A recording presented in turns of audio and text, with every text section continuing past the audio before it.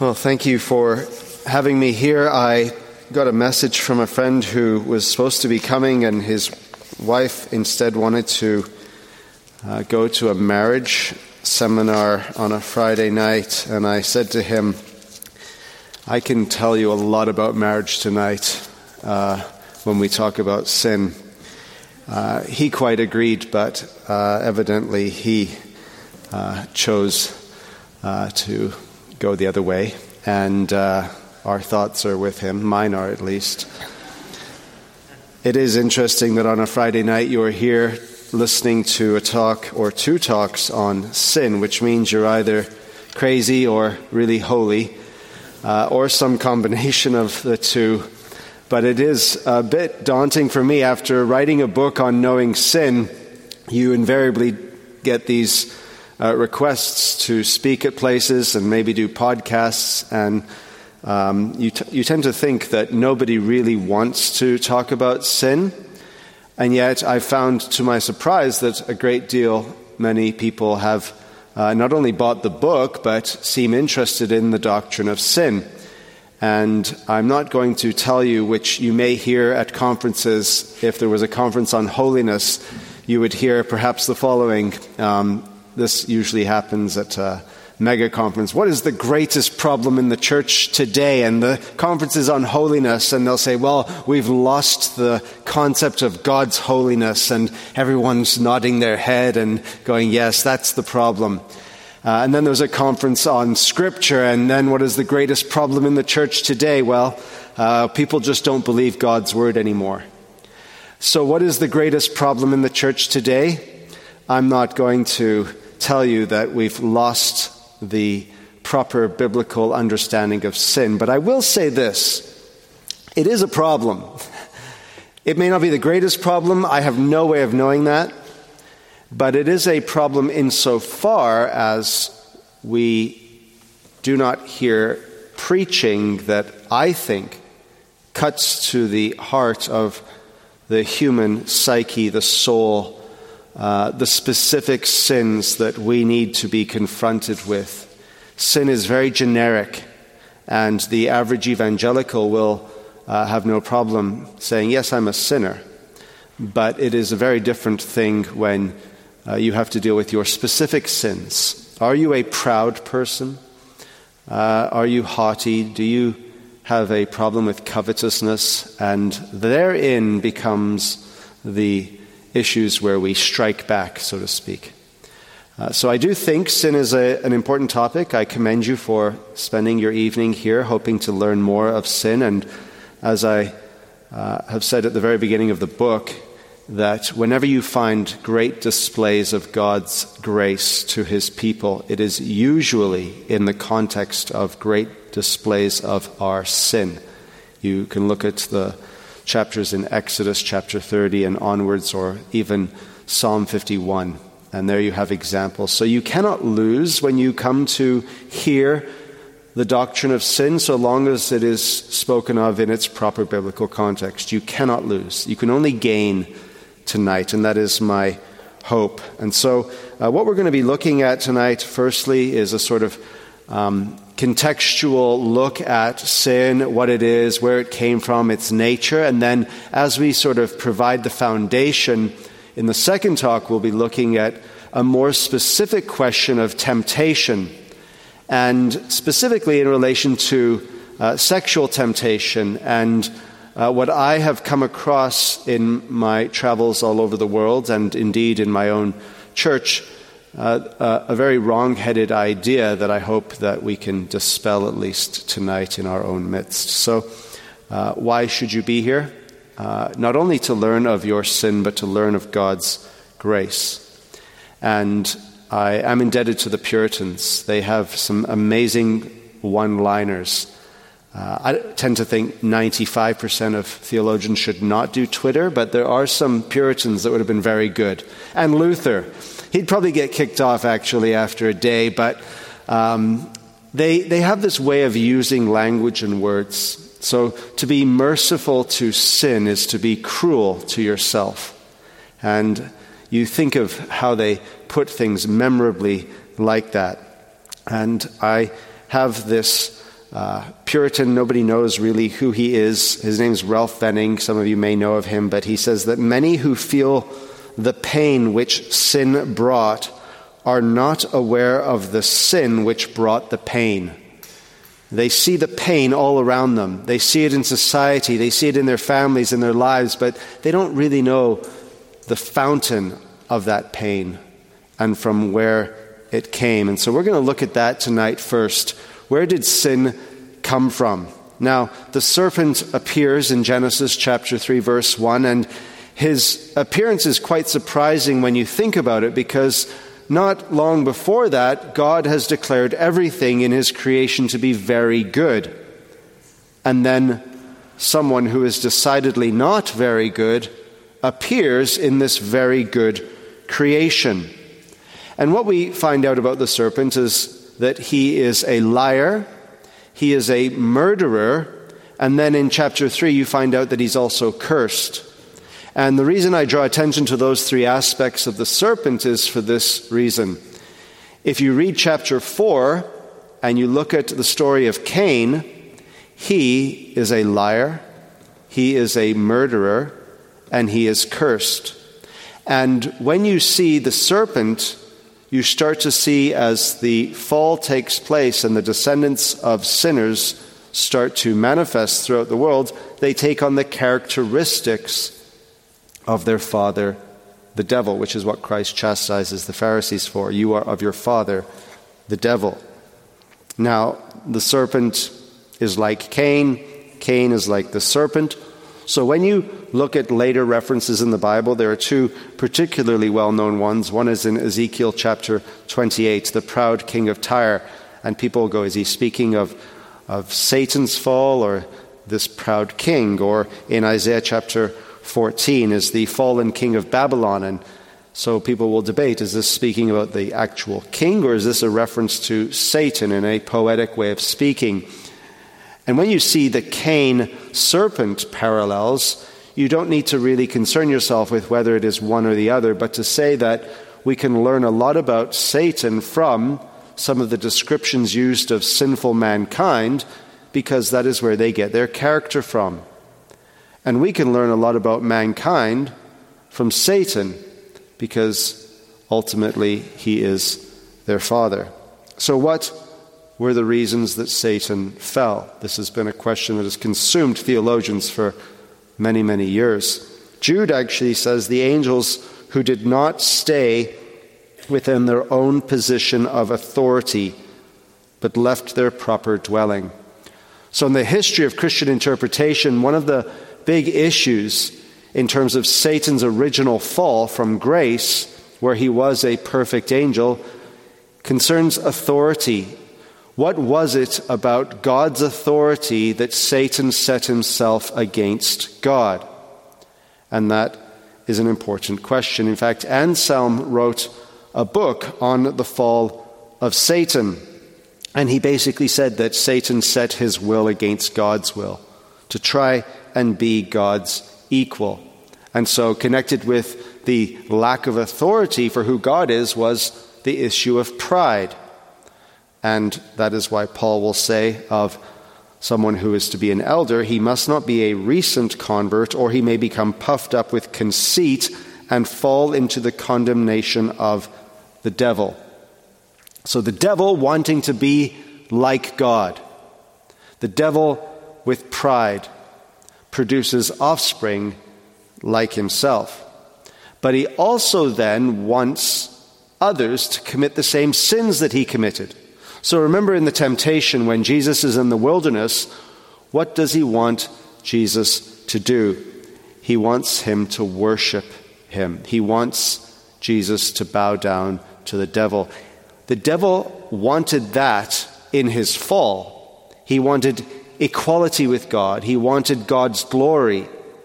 And so when it came to tempting Jesus, he was attempting to get what he originally wanted. And so it was an issue of authority, and it was an issue of pride.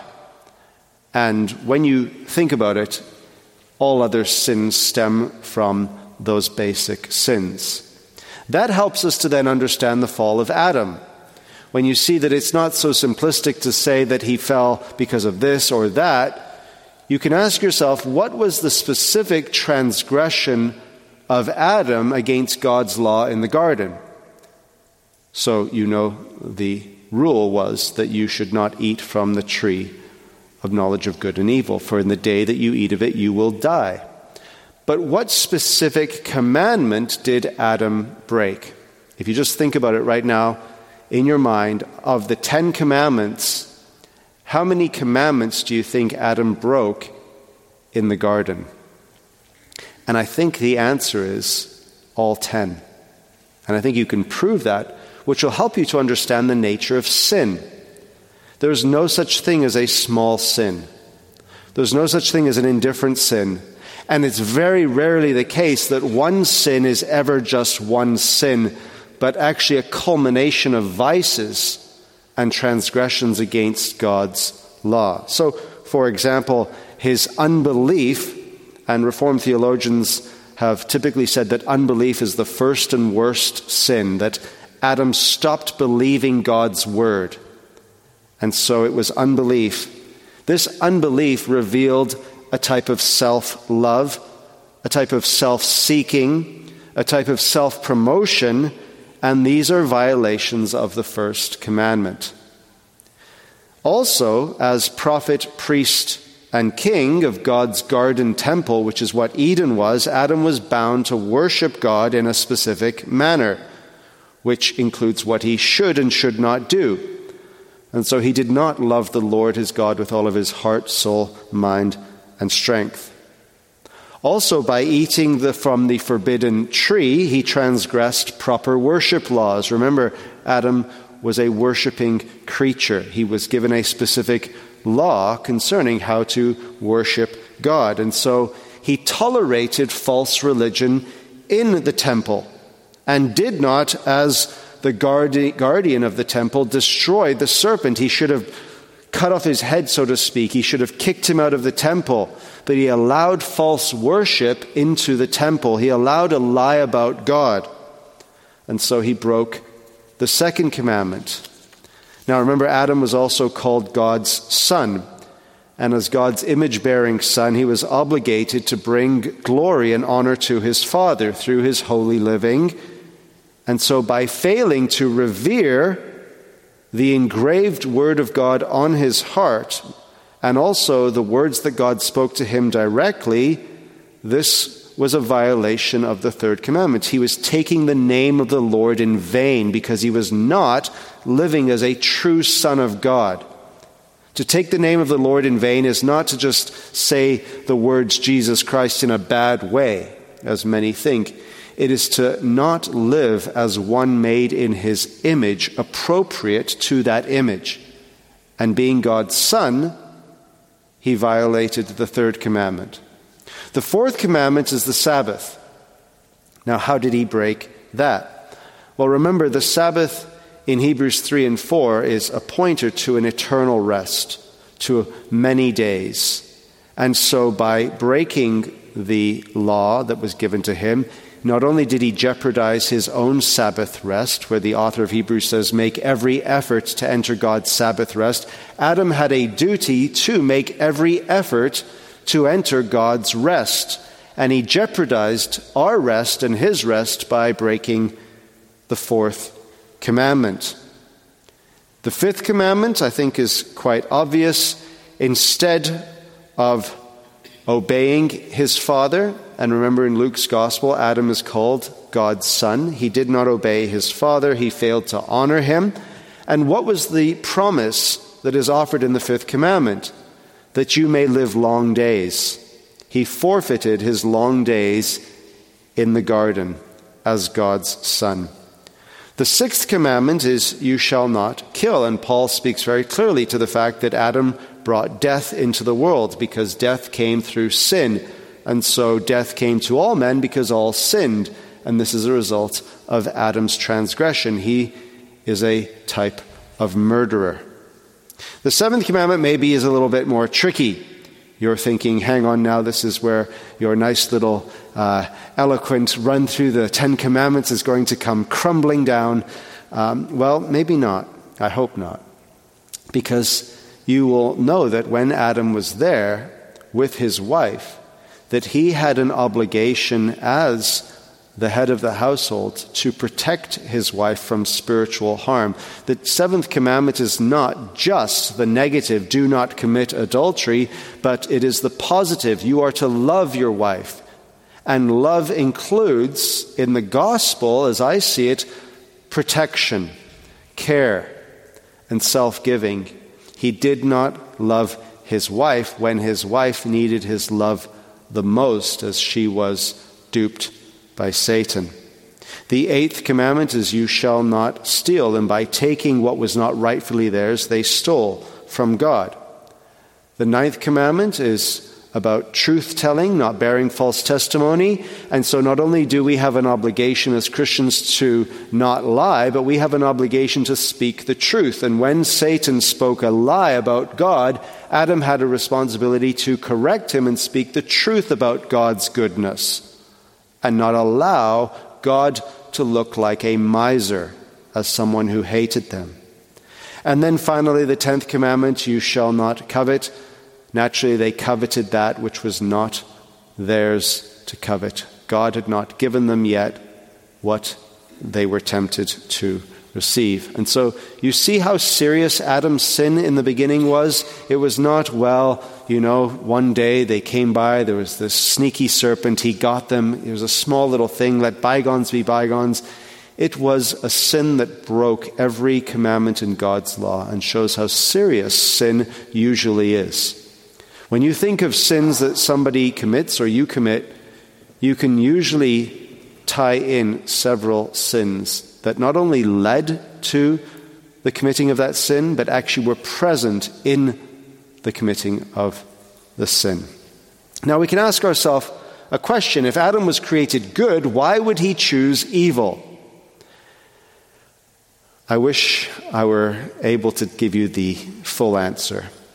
And the longer I've studied this topic, the more I've read theologians over the ages, the more we do come to a conclusion whereby there isn't actually an answer. Now, there were some in the Christian tradition, the Socinians, they were heretics, the Pelagians, they were also interesting folks. The Arminians, they had a few errors, I can say that.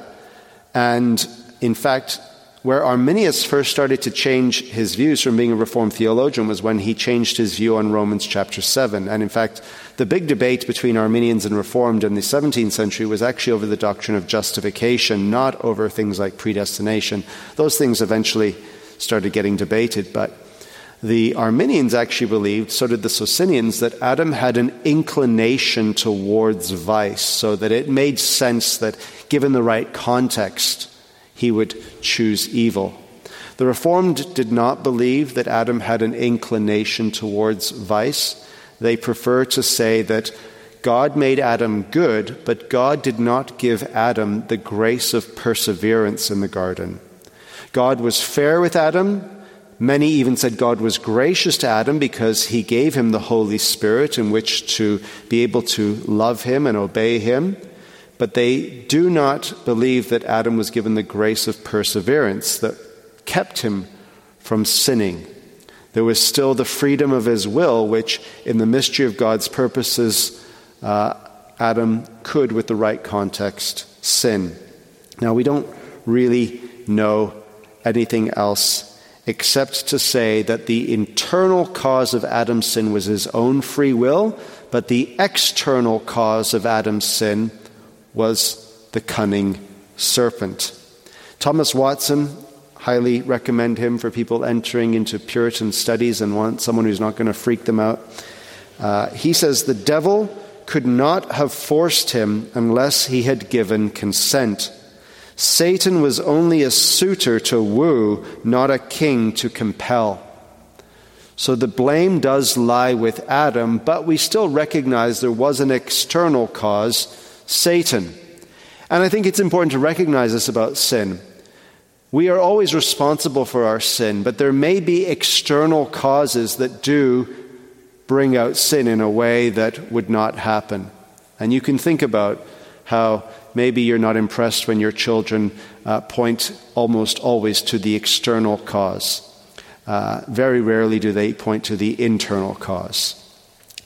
We are a little more sophisticated, and we point to external causes and admit internal causes, but I think any true Christian can say, yes, ultimately the blame lies with me, I am the sinner, but we can confess that there are external causes as to why we may or may not do certain things. Would somebody struggle with covetousness or lust or other types of sins in one context more than in another context? And that is a question you can apply to yourself. Now, there was something good about the fall, not in the actual sin itself, but in what theologians have called felix culpa. It means happy guilt. And happy guilt is this idea that as this response to evil, God was able to bring out a type of greater goodness as a result of the fall. So sin does its worst, but God always does his best because he can only do his best. And so we do get the idea that with sin and God's gracious provision in response to sin, some of the attributes of God would have remained hidden in the deity had not sin taken place. So while we say sin is evil, we look at the happy guilt, so to speak, whereby the mercy of God or the long-suffering patience of God is revealed to us creatures as a result of sin. In fact, John Owen says, the greatest evil in the world is sin, and the greatest sin was the first. And yet Gregory, early church father, feared not to cry, "O happy fault, which found such a Redeemer." There were other theologians, John Rabbi Duncan and Samuel Rutherford, and they speak in a certain sense like Owen. The permission of sin is adorable. The actual fact of sin is abominable. So what they mean is, as to the permission, there would certainly have been no display of some of the divine attributes if sin had not been. They would have been conserved forever in the depths of the adorable Godhead. So what we have gained actually in Christ is far greater than what we would have gained in Adam had he not fallen. In fact, I would say that the beatific vision, the vision one day that we will have when we see Christ as a man looks upon his neighbor, the ocular vision with our own eyes, and as we're transformed into his glory by the very appearance of his transforming glory, that is a greater gift. In fact, the greatest gift God can give to us, to be exactly conformed to the image of his Son, which is a result of the redemption that came through the forgiveness of sins. And so while the fall is in some respects inexplicable to us as to why it would happen, we glory in what God brought about because it happened. So what happened? Well, we have a doctrine called original sin. This is famously goes back to St. Augustine, but in The Lord of the Rings, I'm no expert, so other than this quote, please no questions on anything to do with Lord of the Rings.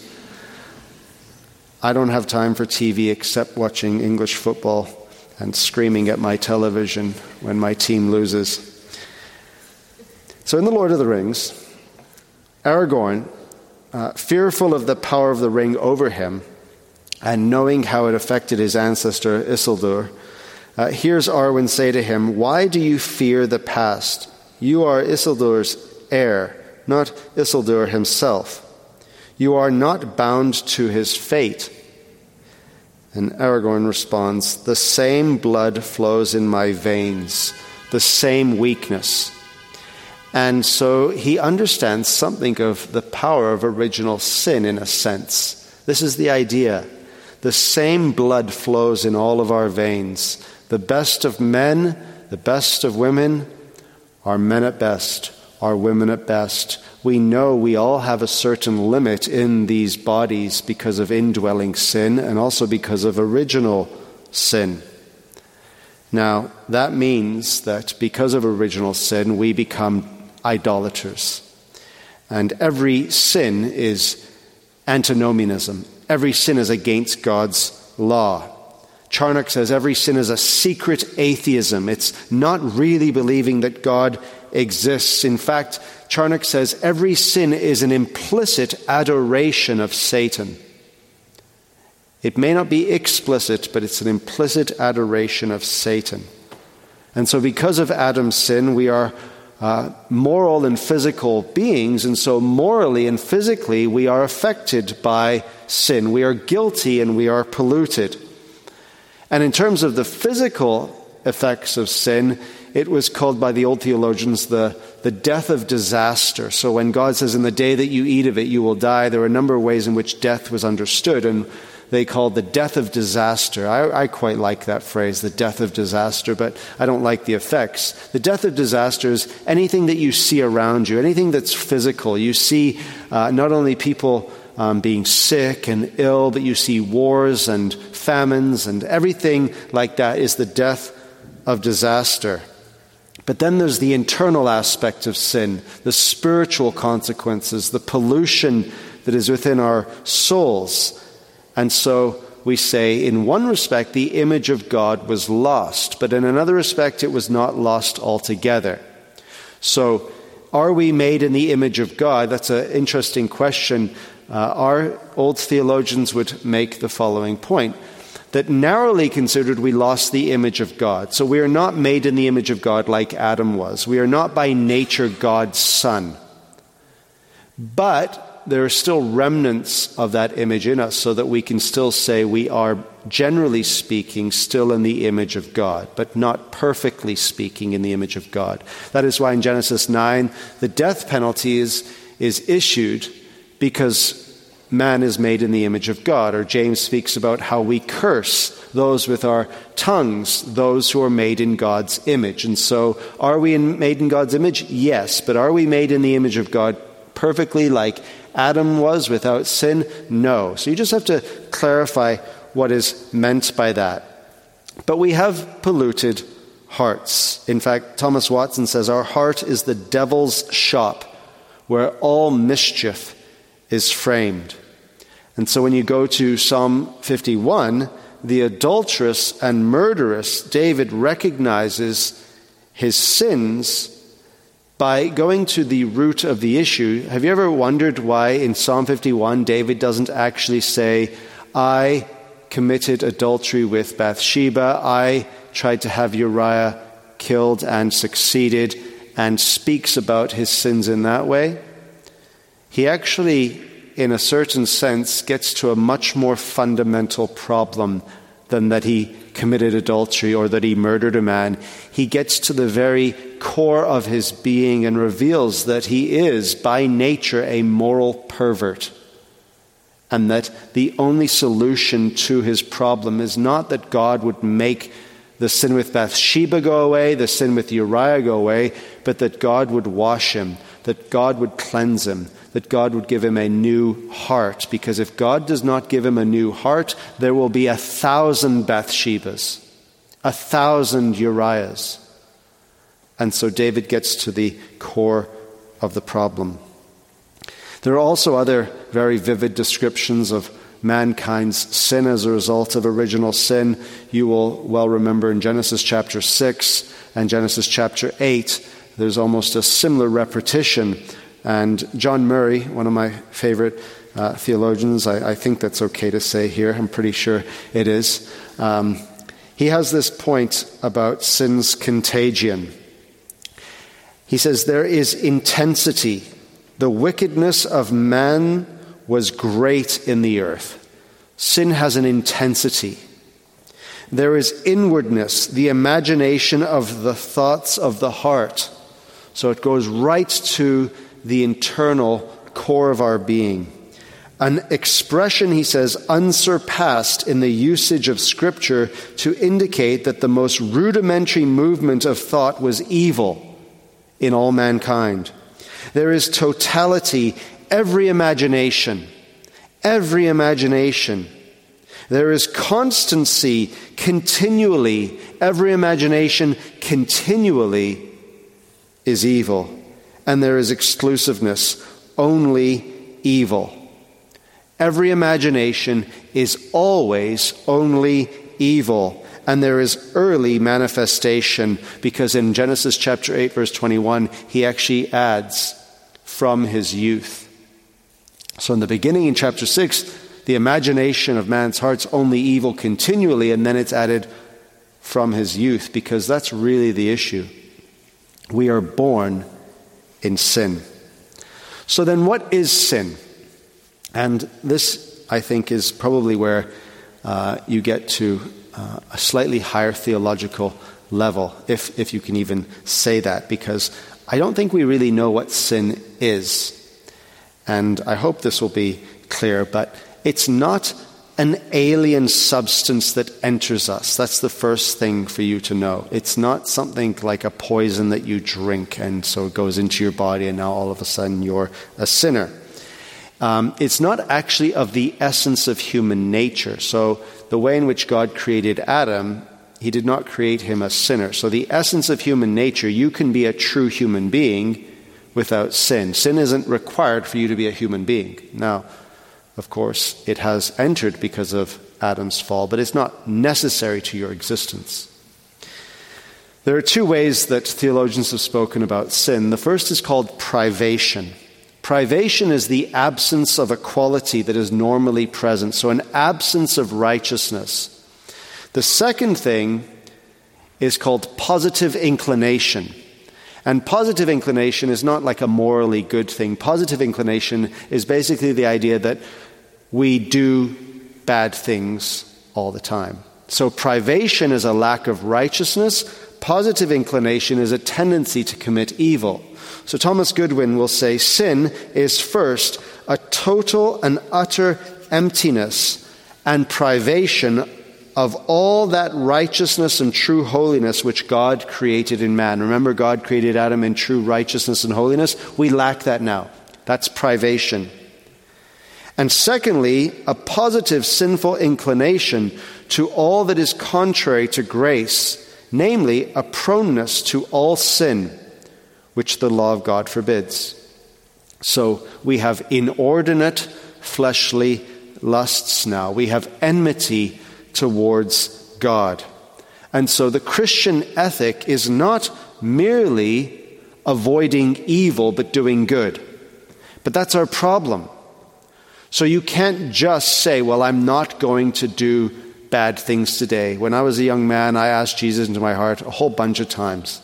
It didn't work. Well, I don't know if it didn't work. I actually don't know that. I don't think it worked. And one day I woke up and I said, you know what? Today's the day I am not going to sin. I am actually going to go through just today not sinning. I wasn't trying to be the greatest human being ever. I limited it to one day. And I think an hour later I must have lied or swore, and I thought, I'm going to have to start again tomorrow. But you see, I had a faulty understanding, because not only was I insanely stupid at that point in my life, I also didn't understand that it wasn't enough to simply not sin, to go, put myself in a corner and not go out. The Christian ethic is actually, you do not sin, but you also live righteously. So what does sin do? Sin is a privation. It robs us of the righteousness that God desires, but then instead of doing what is right, we do what is wrong. There's no neutrality in terms of the working of a Christian. We are either doing what is pleasing to God or what is displeasing to God. Herman Bavinck said, sin accordingly has to be understood and described neither as an existing thing nor as a being in things that exist, but rather a defect, a deprivation, an absence of the good, a weakness, imbalance, just as blindness is the deprivation of sight. It isn't an alien substance, it is simply a lack of something that God has created in us. And it is, in a sense, nothing. Jeremiah Burroughs said, all things that have a being, there is some good in them. For God has a being, and everything that has a being has some good in it because it is of God. But sin is a non-entity. So anything that God's created has some good in it. Even a creature who is an unbeliever has some good in that creature because it's a creation of God, in so far as God's imprint is upon that creature. The mountains, the oceans, everything. But sin is a non-entity, a non-being, because there's nothing good in sin. It's rather the deprivation of a being than any being at all. And that which is a non-entity in itself, yet should have such a mighty efficacy to trouble heaven and earth. It has no being, and yet it is the cause of all mischief, all trouble in this world. You could maybe think of a man with a broken leg trying to make his way to the hospital after a terrible accident. And what sin is like the brake. It keeps us from functioning as we ought. Does he still have his leg? Is the bone still there? Yes. But there's a deformity in our being, a lack that keeps us from living as we ought. And Romans chapter 5, verses 6 to 9 is a pretty good descriptor of this problem because it highlights, for while we were still weak, that's our problem, we're weak. We have no strength in us. Some of you have probably at some point in your life extremely ill.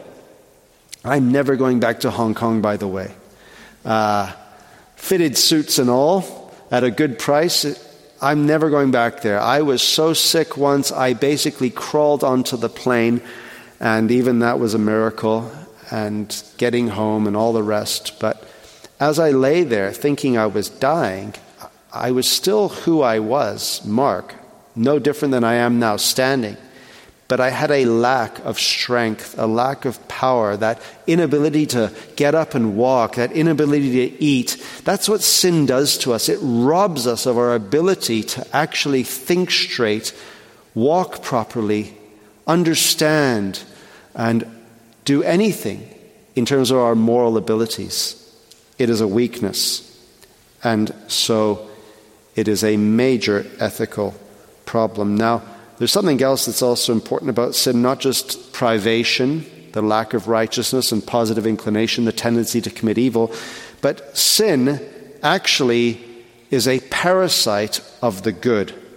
So sin needed good for its expression. Without the good, it has no power. And it only exists by and in connection with the good. So Satan was a holy angel before he became evil.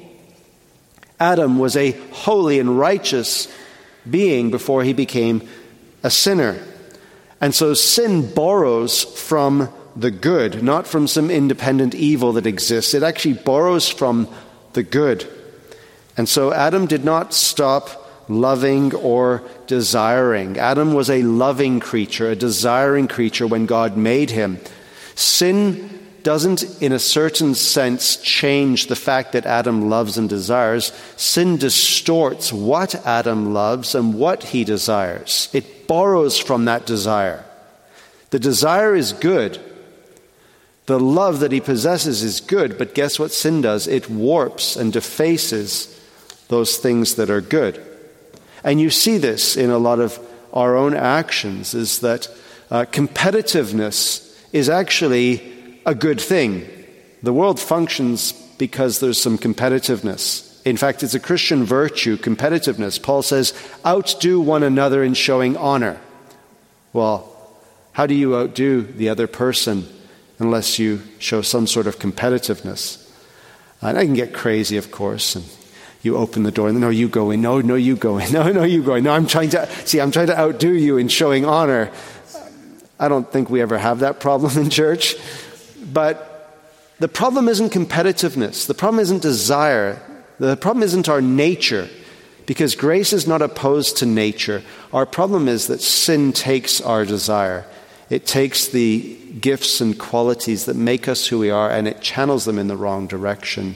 Do we love our children? Yes. Is our love for children sometimes mixed with self-indulgent principles? Yes. So the love is not the issue, it's the way in which the love is expressed. And so Bavinck says, substantially, sin has neither removed anything from humanity nor introduced anything into it. It is the same human person, but now walking not toward God, but away from him to destruction. So just wrapping up by way of application and channeling Bavinck a little more, because I think he's really good on this. He says that sin is basically a mystery that we cannot understand, but we must acknowledge. We don't know when it emerged or what it is. It exists, but it actually has no right to its existence. It came into the world without motivation. Adam, in a sense, wasn't wanting to sin one day and thinking it'd be so nice to sin. But it's now the motivation for all human thought and actions by nature. From an abstract point of view, it is nothing but a privation. But concretely, it's a power that controls everyone. It has no independent principle of its own, as I've said, and yet it's the principle that devastates the whole creation. It lives off the good, yet it fights to the point of destruction. It feeds off the good in order to destroy it. It is nothing. It has nothing and cannot do anything without the entities and forces that God has actually created. And yet it organizes all of these things in rebellion against God, a good God who has created all things good. Sin takes all of these good things and basically turns them back upon God in rebellion. And that is why we are by nature enmity against God. It is the greatest contradiction tolerated by God in his creation. Yet it is used by him in a way of justice and righteousness as an instrument for his glory, that God cannot be defeated by sin. That is why you probably heard the well-known phrase from Richard Sibbes, there is more mercy in Christ than there is sin in you, because sin cannot beat God. Sin cannot outmaneuver God. Sin will be finally destroyed by God. And so, in his implacable hatred towards Christ, he sought to have him killed, Satan. And yet, it was Christ's death that defeated Satan. Satan does his worst, God does his best. You remember Churchill to Hitler? You do your worst, and we will do our best. Sin does its worst, God does his best. And in his infinite wisdom, he can even take our sin and use it for our good and his glory. A lot of times our conversions arise out of sinful situations, and yet God does it to destroy the works of the devil. Luther has that saying about faith, oh, it is a living, busy, active, mighty thing, this faith. But actually, so is sin. There was a man who always had a nice thing to say about someone. And people wanted to try and, get him tricked because he always had something nice to say. You need such a person in your life who always sees the positive in someone. I don't think I could handle too many of these people, to be honest, but one is good. I have one elder like that. If I had two elders like that, I'd resign. But one, he sees the positive. And so you could ask such a person, yes, you have something nice to say about everyone, but what about the devil? And as the story I've heard goes, the person responds, he doesn't have a lazy bone in his body. And of course it is a wicked, hard-working devil.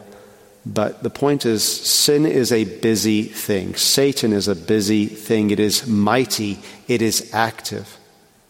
And it requires the very best that only God can give to deal with it.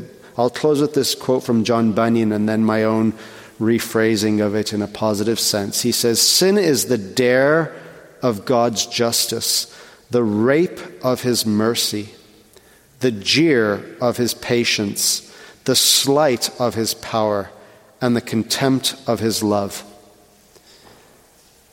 But I thought it would be better to finish with a positive note. Christ is the satisfaction of God's justice, the crown of his mercy, the arm of his patience, the effusion of his power, and the face of his love. Sin does its worst, but God does his best. Let's close with a word of prayer.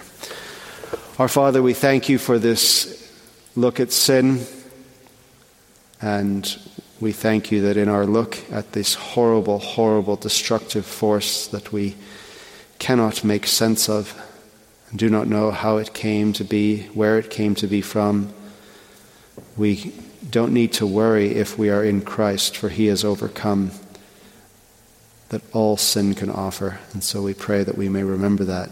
For Jesus' sake, amen.